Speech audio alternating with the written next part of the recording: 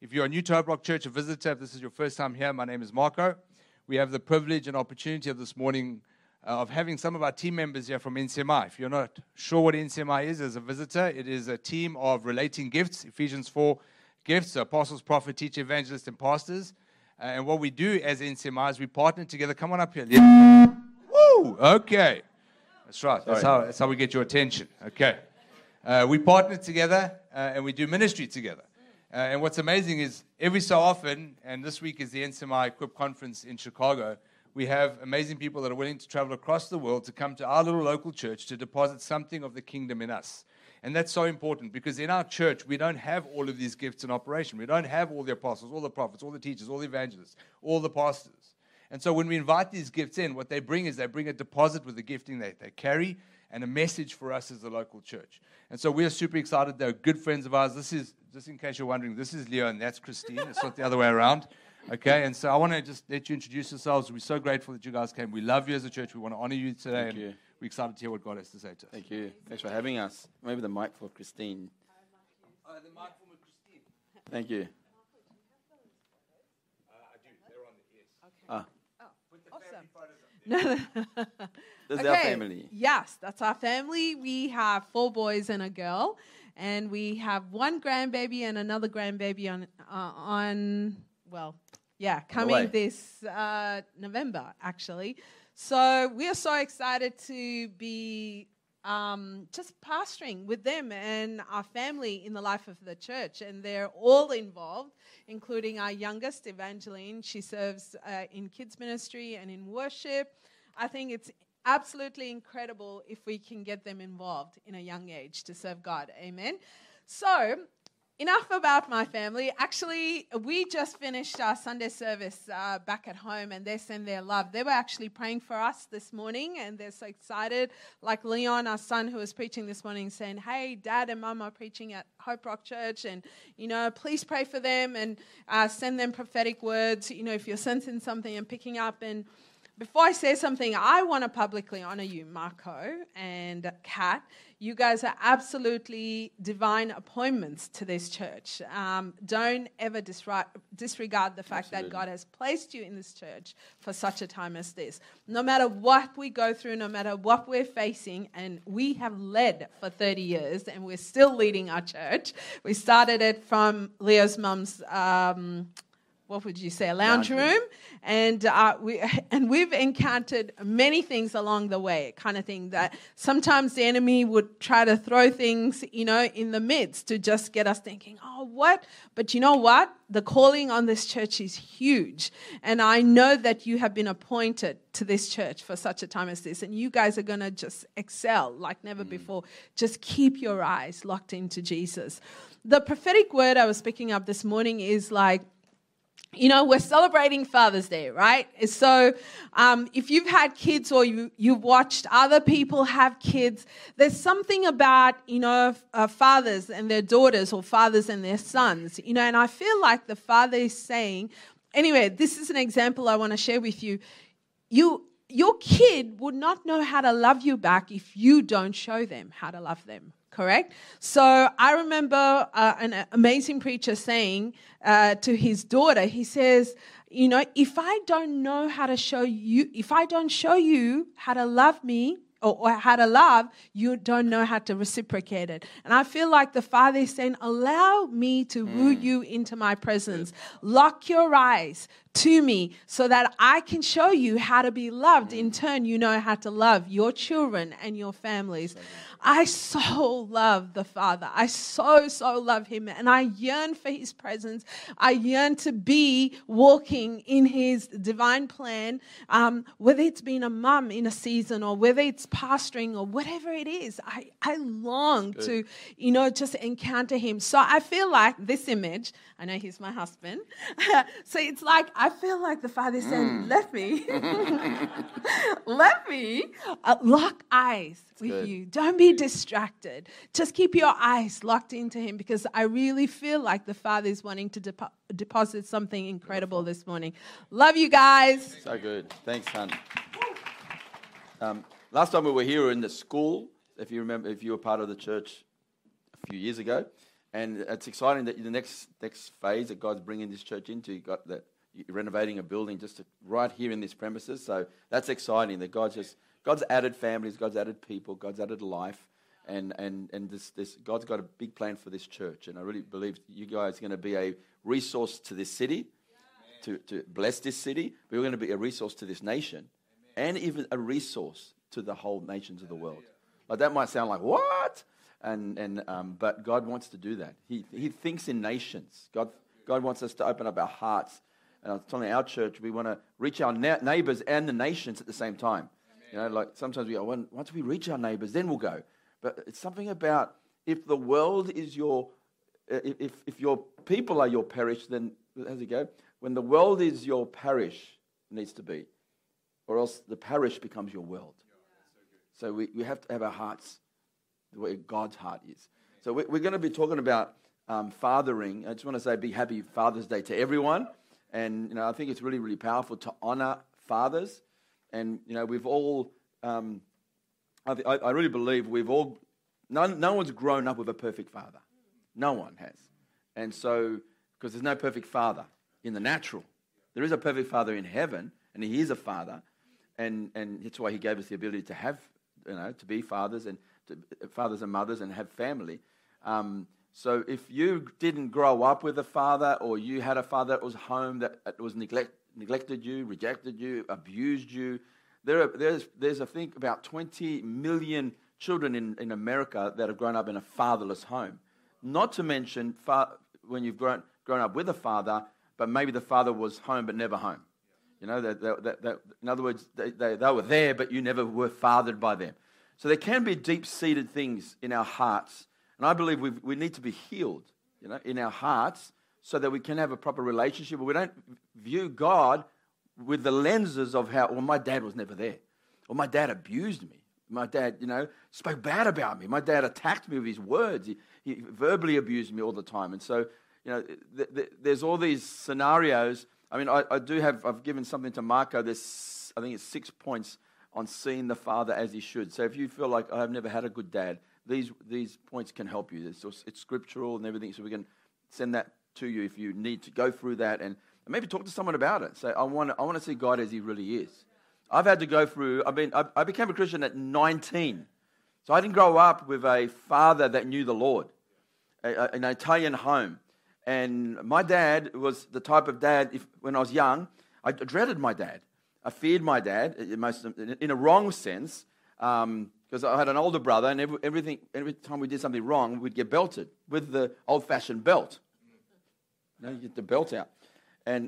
Or go get the vine, this long thing. You take the leaves off, and you're going to get belted with it. And you go in the garden, and and it was right. We were stealing. We were doing some pretty bad stuff. It wasn't just for nothing, but breaking windows in houses, and we were those little naughty boys, And I remember my dad would leave the house. If my dad left the house, I was so happy. Dad's gone, for the whole Saturday. And every time I see my dad's van come home, I dreaded it. That's not a good picture of your dad. Like anytime your dad comes home, he's, oh no, like my heart would sink. It was the type of dad we used to have turns. Tony, my brother, would say, your turn to ask him if we can go to the park. And I knock on the door and I'm dreading it. Dad, can I go to the park? No, this is not healthy, is it? Right? It's not healthy. And Dad wasn't involved in my life. I was a good rugby league player. We used to call that football, but you guys are different. But rugby league player, I was good at it, but never ever was in my world. Never came to any of my games. And then I became a good break dancer. It just wasn't in my world. And when I became a Christian at 19, I had to change my understanding of God. I had to realize, hang on a sec, if I don't allow God to heal me, when we have our boys and our daughter, 5 children, I've got to know how to love them unconditionally. And that's what I want to talk about. I want to talk about fathering. But please see it as not just fathering your own children, your flesh and blood, or your own children in a family setting, but this can be interpreted in many ways. You can be talking about the church. We need to father the next generation. So the things that we get from God our Father to us, it's also how we as pastors or elders or leaders, whichever way you see yourself, fathering others. Amen. So this culture, the father heart of God, has to be in the church. God refers to the church as a family in the Bible. It's not an institution. It's far from it. It's actually family. Abraham was the father of our faith. We're called the children of Israel. You know, the Bible talks about we're children of God. We're brothers and sisters. You know, treat older women like they're your mother. Treat younger women like they're your sister. This is the Bible. You know, and even Jesus refers to there's some scripture that refer to Jesus as an older brother, even though he's the Son of the living God and he's God in the flesh. But in his humanity, he's like the older brother who went before us, who took the penalty for us. So it's a beautiful language of family. So when we go through some of these things, if you go to Malachi chapter 4, verse 6, this is the last book of the Bible. It's talking about prophesying of Elijah would come and restore the hearts. It says Elijah was actually John the Baptizer. So John the Baptizer came with the spirit and the presence of Elijah, the power of Elijah. And what was on Elijah to bring people back to God was on John the Baptizer to bring people back to God. And look what he was called to do. He will restore the hearts of the fathers to their children and the hearts of the children to their fathers, so that I will not come and smite the land with a curse. When there's a fatherless generation, we don't grow up with fathers in our homes, the land is accursed. It's absent from the presence of blessing. Look at it that way. So, because God puts fathers in place to bring blessing, right? So, I mean, I love this. He will turn, this spirit of Elijah, which is on the John the Baptizer, will turn the hearts of the fathers to their children. It starts there. The hearts of the fathers turn to their children, not the other way around. If you're a father, when my child, they're going to come back to me. Well, they'll humble themselves. I know they've gone away and they'll humble them. But your heart has to turn to them first. Our hearts in repentance, and we take the responsibility that we need to lead by example. We need to lay down our life, and our hearts go towards them in humility, in love, in all these things. In Luke chapter 1, right? Luke chapter 1, and this is actually quoted from the Old Testament. It's talking about John the Baptizer really, really clearly.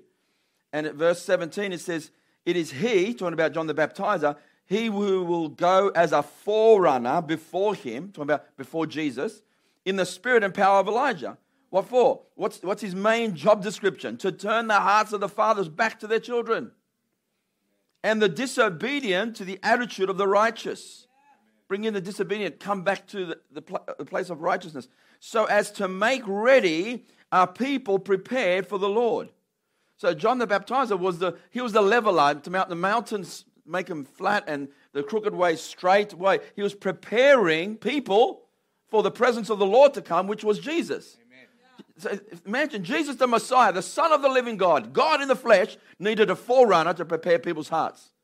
And the main job description, which I believe is revival, is to turn the hearts of the fathers back to their children. You know, I think that's really what revival looks like. Because it is a move of God for fathers to turn back to their children. The hearts of the fathers.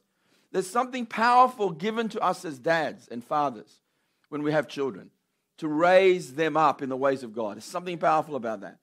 And, you know, we've seen all the wrong models. I know that. And like even when pastors and preachers and evangelists will go and win the world and lose their own children. And I remember growing up as a young man. I got married at 25, became a Christian at 19, started the church at 22. And in my heart I thought, Lord, I don't want to win the world and lose my own children. I don't want to do that. So show me, because despite of us, he still, despite of our insecurities, our weaknesses, our mistakes, our sin, despite of us, we mess up, God can still take care of our children. But our heart's got to be, Lord, I want to know how to lead our children and grow them so we don't lose them. Because I can love the world, and God just showed me, if you can love your children, if you can love your wife, if you can love your wife at home, then you're going to love everybody else. It's easy to love a stranger, isn't it? But what about loving your own family? So Paul said, when Paul the apostle wrote, he said in 1 Corinthians, you have 10,000 teachers, but not many fathers. Yes, I gave birth to you as a father. See, he's trying to say, not many people are willing to lay their life down. A father is willing to lay down their life for their children. So they've got a lot of teachers. They're there for their benefit. But not many fathers the nature of a father is he's not there for himself. He's there for his children. I'll never forget the time when Christine gave birth to Leon, our firstborn, and I held him just after birth, right, it's messy, you know that. And I looked at him and I got emotional. I started crying and I thought, wow, I'm a young man. And I thought to myself, I've got to live for you now. I've got to live for you. That was the biggest revelation. I can't just live for myself anymore. I've got to live for you. And just that is what I'm talking about, to hold that heart, to hold that posture in our hearts that we're living and laying our life down for our children or the next generation when it comes in the life of the church. Where would you like? I'm trying to go there. Number one is, when I think about being a father, being a good father, having a father heart in the church for the next generation, sons and daughters, and raising them up for the kingdom, and I think of your personal walk with the Lord is number one. Your personal walk with the Lord. It's because the Bible talks in John chapter 3, verse 3, that unless you're born again, you cannot see the kingdom of God. Or you cannot enter the kingdom of God. So there has to be a rebirth. Like I was dead. The Bible talks about this, that I was dead to Christ before I came to Christ. My spirit was there, but spiritually dead. Didn't have a relationship with God. I might have had religion, and even then, if you said to me, "You're a Christian," I probably would have said, "Yeah, I'm a Christian," but I was not following Jesus. At the age of 19, I never went to church. If anything, I went to church Christmas and Easter very, very sporadically. Even sometimes I'd go. And so, but if you asked me if you're a Christian, I probably would have said, "Yeah, I'm a Christian," but I didn't know Jesus. I didn't have a relationship with him. That's it, before I was 19. But when I came to Christ, I understood what Jesus did for me. Something happens that I can't father correctly or properly without the power and the presence of the Holy Spirit coming into my spirit. My spirit's dead to God. It has to come alive. And so even in Colossians chapter 1, verse 12 to 14, it says, giving thanks to the Father God the Father, who has rescued us from darkness. See, I was in darkness. I need to be rescued from this realm of darkness, come out of that and translated into the kingdom of the Son that he loves. This is the kingdom of light. Amen. I've got to get born into this kingdom. So without that resurrection in my spirit, I'm telling you now, I would have messed up my life big time. I was already on the road of messing up my life until I became a Christian at the age of 19. 100%. And I know I wouldn't have kept the marriage. I've been married 30 years this December. Without God, I just wouldn't be able to do it. I know me. See, I knew me more than anyone knows me. So without Christ, I know I wouldn't have done it. Not possible. So it's this born again, resurrected, and then God teaches you how to love. He starts to love you.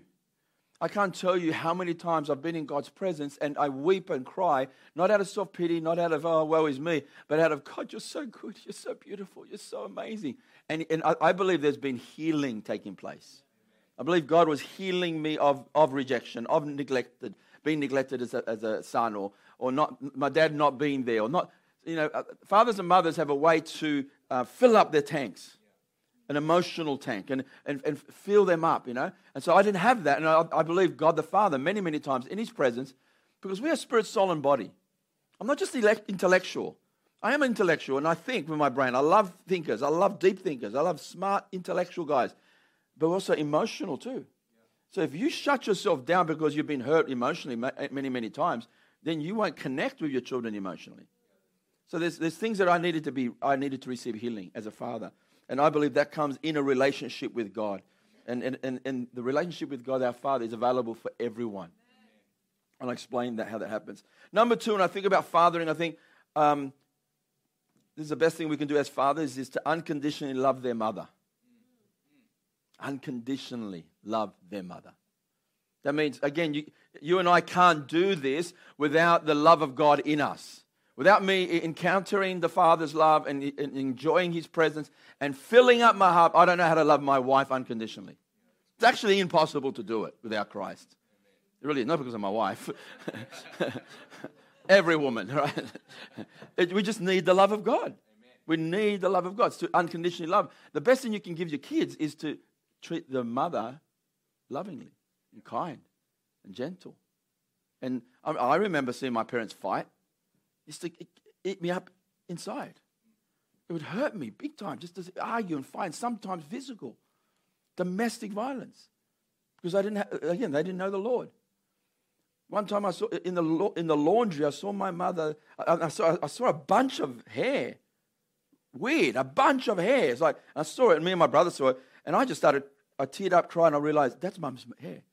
And I went to Mum and said, Mum, what happened here? And she started crying. They had a fight, and Dad was pulling their hair. I mean, what does that do to a kid? It's not the unconditional love of God. That's not demonstrated. And we learn behavior, good or bad, from what we see. We just watch and see. We mimic by just absolute, it's a natural thing to do. So love your wife unconditionally. But you can't do that without your relationship with God. Neither can I. And I believe this is us as pastors and us as deacons loving the bride, his bride, unconditionally. Amen. It creates security. When the leadership of the church is willing to lay down their life, as fathers do, lay down their life for the bride, knowing that the bride belongs to Jesus and they don't belong to you.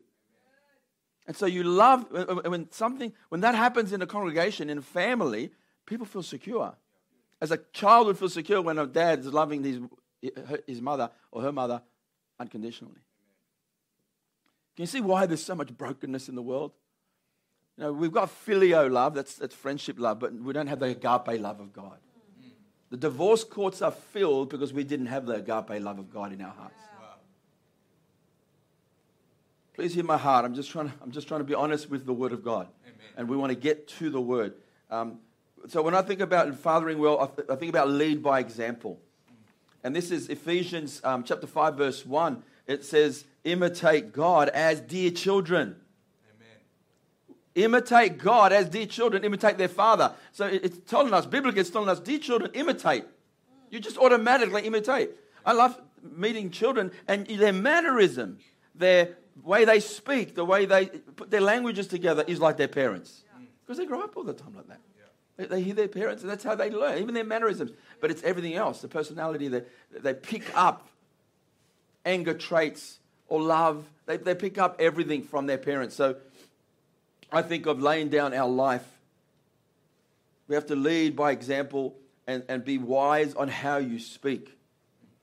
Every word I say is powerful as a father. Why? Because I can create or I can destroy. Yeah, that's good. I believe death and life is in the power of the tongue. I really believe that. That's one thing we did as parents, and we'd help each other in this, is be careful what we say over our children. Yeah. So if we ever said something really bad in a time of frustration or anger, sorry about, I didn't mean that. That's not true. Especially, you know what I mean? Like I grew up with words like, you're hopeless, you're no good, you amount to nothing. You stupid idiot.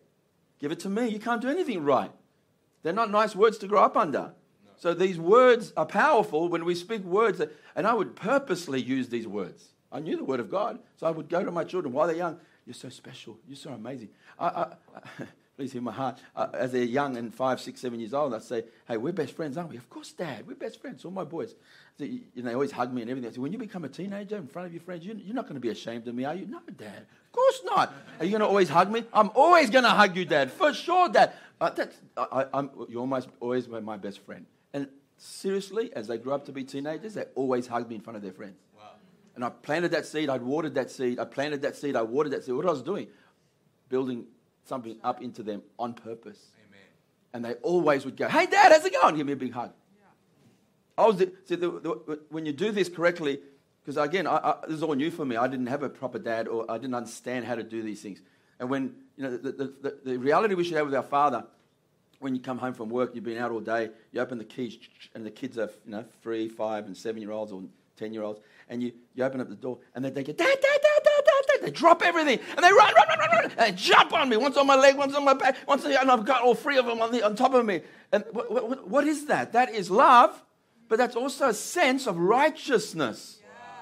I love that, because they have no fear, and there's no like, oh, Dad, if I know I'm unworthy, and I know I'm hopeless, and I'm a worm, but can I approach your presence? No, you never do that to your physical father. That's what we have with our Father in heaven. Amen. A sense of righteousness. to be able to run to the Father and go, Dad, Dad, Dad, and just go straight into his presence. Because of what Jesus did on the cross, gives us access with his righteousness that comes from him, not from us. God chose Abraham because in Genesis 18, verse 19, God said, because he would teach his children faithfully. God knew that Abraham's going to teach his children these things. It's really important to the heart of God. Number 4 is spending quality time with your children. So when you're at home, be at home. I know this could be hard, but we've got to learn to shut things down and shut things off and maybe put the phone away, turn it off. Do what you have to do so that you can be at home. And I understand that when you go through COVID, everyone worked from home. Yeah. You know, so there are all these departments and you've got to be in your room and that. But when you're with your children, make sure you're spending quality time with them. They did a survey in a national study in America. 1,500 school children in a national study were asked what they thought might made a happy family. They didn't list things like money or cars or material things. Their number one answer was doing things together. Children want parents to show interest in their activities, do things with them and talk with them. Not just bless them with things, material things. You know, children will never forget one-on-one time with their parents. There was a man by the name of Charles Francis Adams, kept a diary. One day he wrote, "Went fishing with my son today." And he wrote down in his diary, "Day wasted." Now, obviously, in his mind, he's probably thinking, he's not productive, I'm not successful, must have been a businessman, and I went fishing with my son, day wasted. I mean, it's crazy that he would think that. On that same day, Charles' son, Brooke Adams, noted in his own diary, "Went fishing with my father today, the most wonderful day of my life." Different perspective altogether. The son absolutely loved it. The father thought it was a waste of time. There was a TV evangelist that went to prison in America many, many years ago, and I heard that the son said that he got to spend quality time with his dad once he was in prison. I mean, how sad is that? So he was winning the world, but he couldn't even have access to his own father, compared to when he's in prison, he could actually see him one-on-one. So the children deeply love our time. Everyone's heard the Cat and the Cradle, a song? If you're a bit older like me. Cat in the Cradle is a song about Cat Stevens, I think, but he wrote a song about a father growing up with his son and the son goes, "Dad, let's spend cats in the cradle and the silver spoon. I'll be like my dad one day. I want to be like you one day, Dad." And so the kid wants to be like Dad, and he goes, "No, I'm too busy right now. I can't spend time. Can you?" Now he's 10 years old. "Can you play the ball with me, Dad?" "Oh, no, I'm busy. I'm not now. Sometime we'll do another time." And then eventually the kid becomes a dad, and he rings him, and the kid says, "Oh, Dad, I got the kids have got the flu, and I got work to do, and I'd love to spend time with you, but it's sure nice talking to you. Sure nice talking to you." And Dad hangs up, and Dad goes, "I just realized my son became just like me." Wow. So when we don't pour quality time into them when they're children, when they grow up, they're doing exactly what we've sown. You end up reaping the fact that you never gave them the quality time. Then they're going to do that to their own children. And they'll do it to you. I hope this is okay. Just being honest. And it takes time. It takes work. Like my kids are grown up. They're married. And so we still plan. And let's get together. I'm coming to you. I'll do the drive, an hour's drive on the other side of Sydney, and spend time with my son. We'll go for a run. We'll go for a lunch. Why? Because he's an adult now, but I'll still plan it in to spend time with my children. Quality time with my children. And I know it's hard. It's going to change and everything like that. Thank God they're still living in the same city for us at the moment. But quickly, number 5 is you relate to them differently.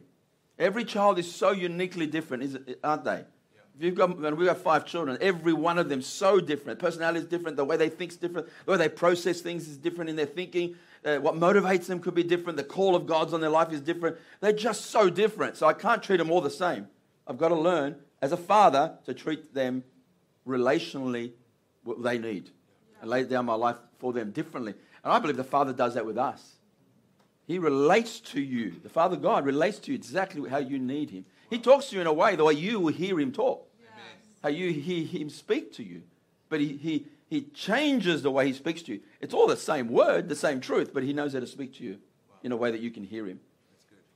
Number 6, quickly, is impart vision. Fathers unconsciously impart vision. It's our responsibility. I really believe this. And I believe it's automatic. What you carry, the vision that you carry, like Marco was saying about a father dreaming with the stars and Abraham, look at the stars, they're going to be as many. When you dream with God, you carry vision, and that what you carry, you automatically impart. Amen. If you carry no vision, you automatically impart no vision. Yeah. If you're unmotivated and you go, and if you just pay a price, pay the bills, get up, clock in, work, pay the bills, go back to bed, and there's no purpose, no design, no destiny, well, you're imparting that to your kids. Wow. So whatever, we're supposed to impart vision. You know what I mean by vision? Vision is seeing. If I see because I want to fulfill the call of God, I want to do what God's called me to do, then I believe somehow unconsciously we'll impart that into our children. Amen. But they'll do it with the call of God on their life. I've never said to them, you have to become a preacher because I'm a preacher. No, or I'm a pastor. You're going to become a pastor. Whatever they're called to do, we blew wind in their sail. Amen. Go do that. Go be that. Go be the best you can with whatever God's placed on your life. But I believe it's really powerful that as fathers we impart vision. Number 7 is similar to this, but I believe with all my heart that fathers impart identity. And this is really important because people don't know, as teenagers, if they grow up in a fatherless home, they don't know their identity and they don't know where they're going. And they don't know who they are. Because unconsciously we give them their identity. I pour my life into, for example, my daughter who's now 15, turning 16. And we have dates, and we'll go out and watch a movie, and we'll have some desserts or have a dinner. And the way I treat her, I know most of you, I'm sure you know all this, the way I treat her as a father, loving, gentle, kind, treat her valuable, like a princess, she's seen her standard of who she's going to choose as a husband. Why would she ever lower herself down to someone that we would treat her like nothing, like dirt, not like a princess? So I'm preparing her to succeed and knowing her identity, her self-worth. I'm valued. I'm a princess of the king. I'm a queen in the eyes of the Father. Amen. And so I'm gonna look for someone that's going to treat me. I said to my daughter, I think, I'm just trying to remember here, it says, we're going to have, where is it here? Her birthday, it was Christine's birthday. And I said to my daughter, I said, we're going to make breakfast in bed for her. She replied, yeah, I know, Dad. So I thought it was a good opportunity to say to her, make sure when she gets married that the man that she marries has to be better than Dad. Yeah, and she said automatically, not better, but the same as you, Dad. I thought, oh, wow. See how automatically she already is thinking, when I marry someone, I want it to be as good as you. So we're imparting identity unconsciously. That's good. And that's why when you come before the Father, He imparts identity to us all the time. I never knew who I was until I started having a relationship with God the Father. Amen. He started to show me how He sees me. The words He says over me, I believe it. Amen. He tells me that I have right standing with God. Guess what? I believe I've got right standing with God. Not because of my righteousness, not because of what I've done, but because of what Jesus did on the cross. Yeah. I have right standing with God because God says you are forgiven. Amen. So I now have forgiven myself. No matter what I've done in the past, I'm totally, completely forgiven. Amen. It's an amazing feeling to have peace with God. And I can go to sleep and know if I die, I go straight to heaven. Amen. I'm looking forward to spending time in heaven and being with the Father. Amen.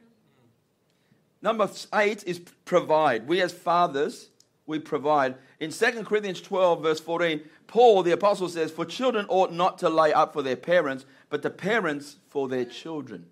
So parents lay up. We provide for our children. Until you become a dad, I never really thought about this in the future, but now that I'm a father, I start thinking, okay, what things do I need to do now? What decisions do I make? Even financially, we do provide financially for this. I prepare to leave an inheritance to not just my children, to my children's children. Amen. That's a righteous man in the book of Proverbs. You start thinking generationally. You think, if I do these decisions now and invest here and do this, and I'm not going to think just for me. It's not about me enjoying it, but I'm thinking for my children. I want to set them up. Now, yes, physically, materially, wealth, 100%. But how much more spiritually? How much more emotionally to provide for them emotionally, to provide for them. My dad didn't know any better except to provide physically. He grew up in Sicily in the war times. He was 8 years old, so he did it tough. Left school, like in second, third grade, worked in the farm and in the fields, and he did it really, really tough and poor. So when he came to Sydney and could work a couple of jobs, in his mind, I'm going to love my family by providing everything for them.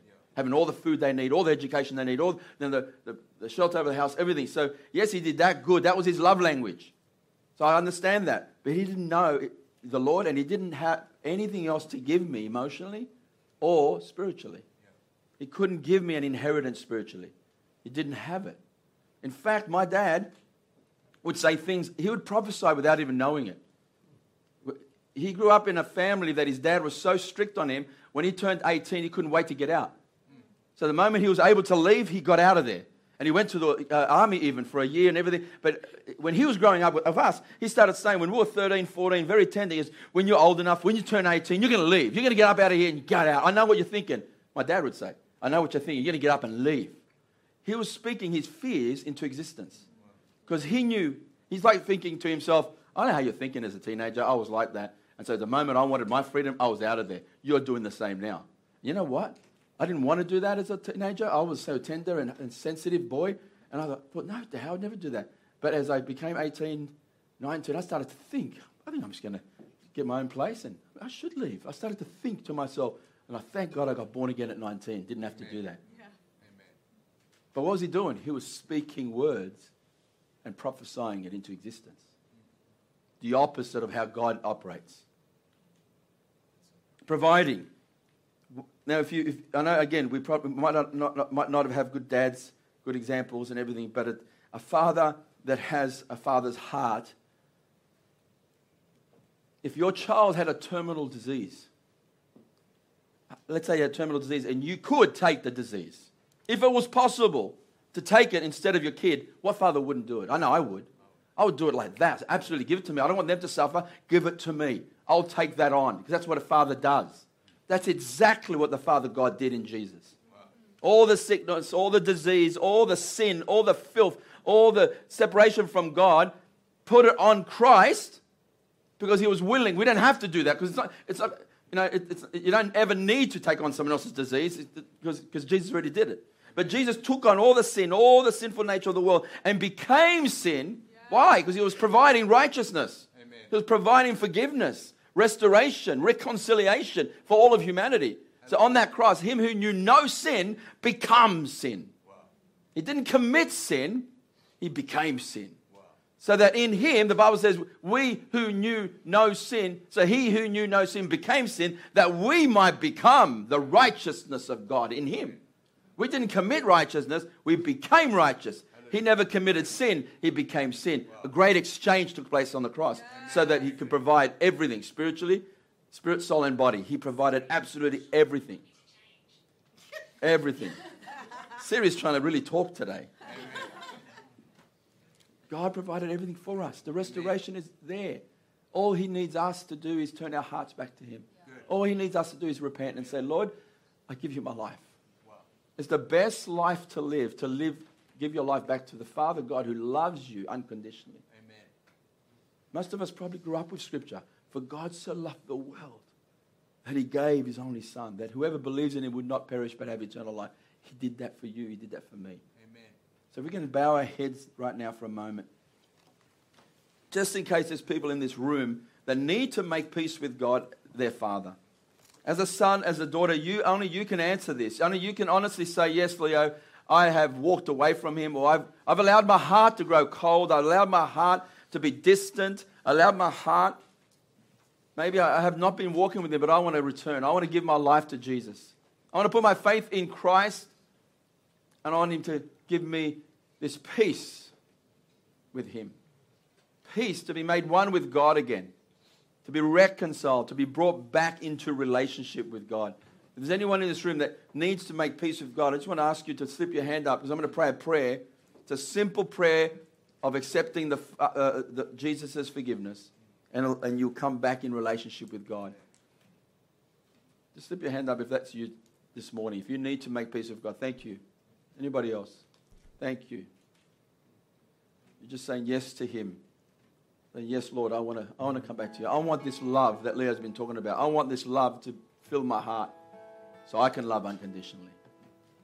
And it's turning away from your sin. It's saying sorry and say, Lord, I don't want to follow my sin anymore. I want to follow you. And if everyone has made that peace with God already and you already are a believer, you're already a follower of Christ, that's fantastic. But can we all say, Lord, we want more of you? Lord, we want more of you. Can you repeat after me, just for those people that put their hands up? Father God, I thank you for sending Jesus, dying on the cross. For my sin, He took my place. The judgment I deserved, He took on so I could be forgiven. I turn away from my sin. I give you my heart. I open up my heart, Lord. I ask you to be Lord and Savior of my life. I will follow you all the days of my life. And Father, I pray for every single one of us that we will have such powerful, loving encounters with you, Lord. Amen. That every single one of us, even as we go on our day and enjoy our family, and Lord, when we wake up tomorrow, when we, during the week, everything, Lord, that we would just have so much time, spending time with you and enjoy your presence. Amen. People will encounter your love. I pray for healing, restoration of the wrong image of our Father. You change that image, Lord. If we've been just hurt and abused by physical dads, we pray in Jesus' name for healing. We forgive, we release them, and we forgive them. Show us, Father, how to love unconditionally in Jesus' name.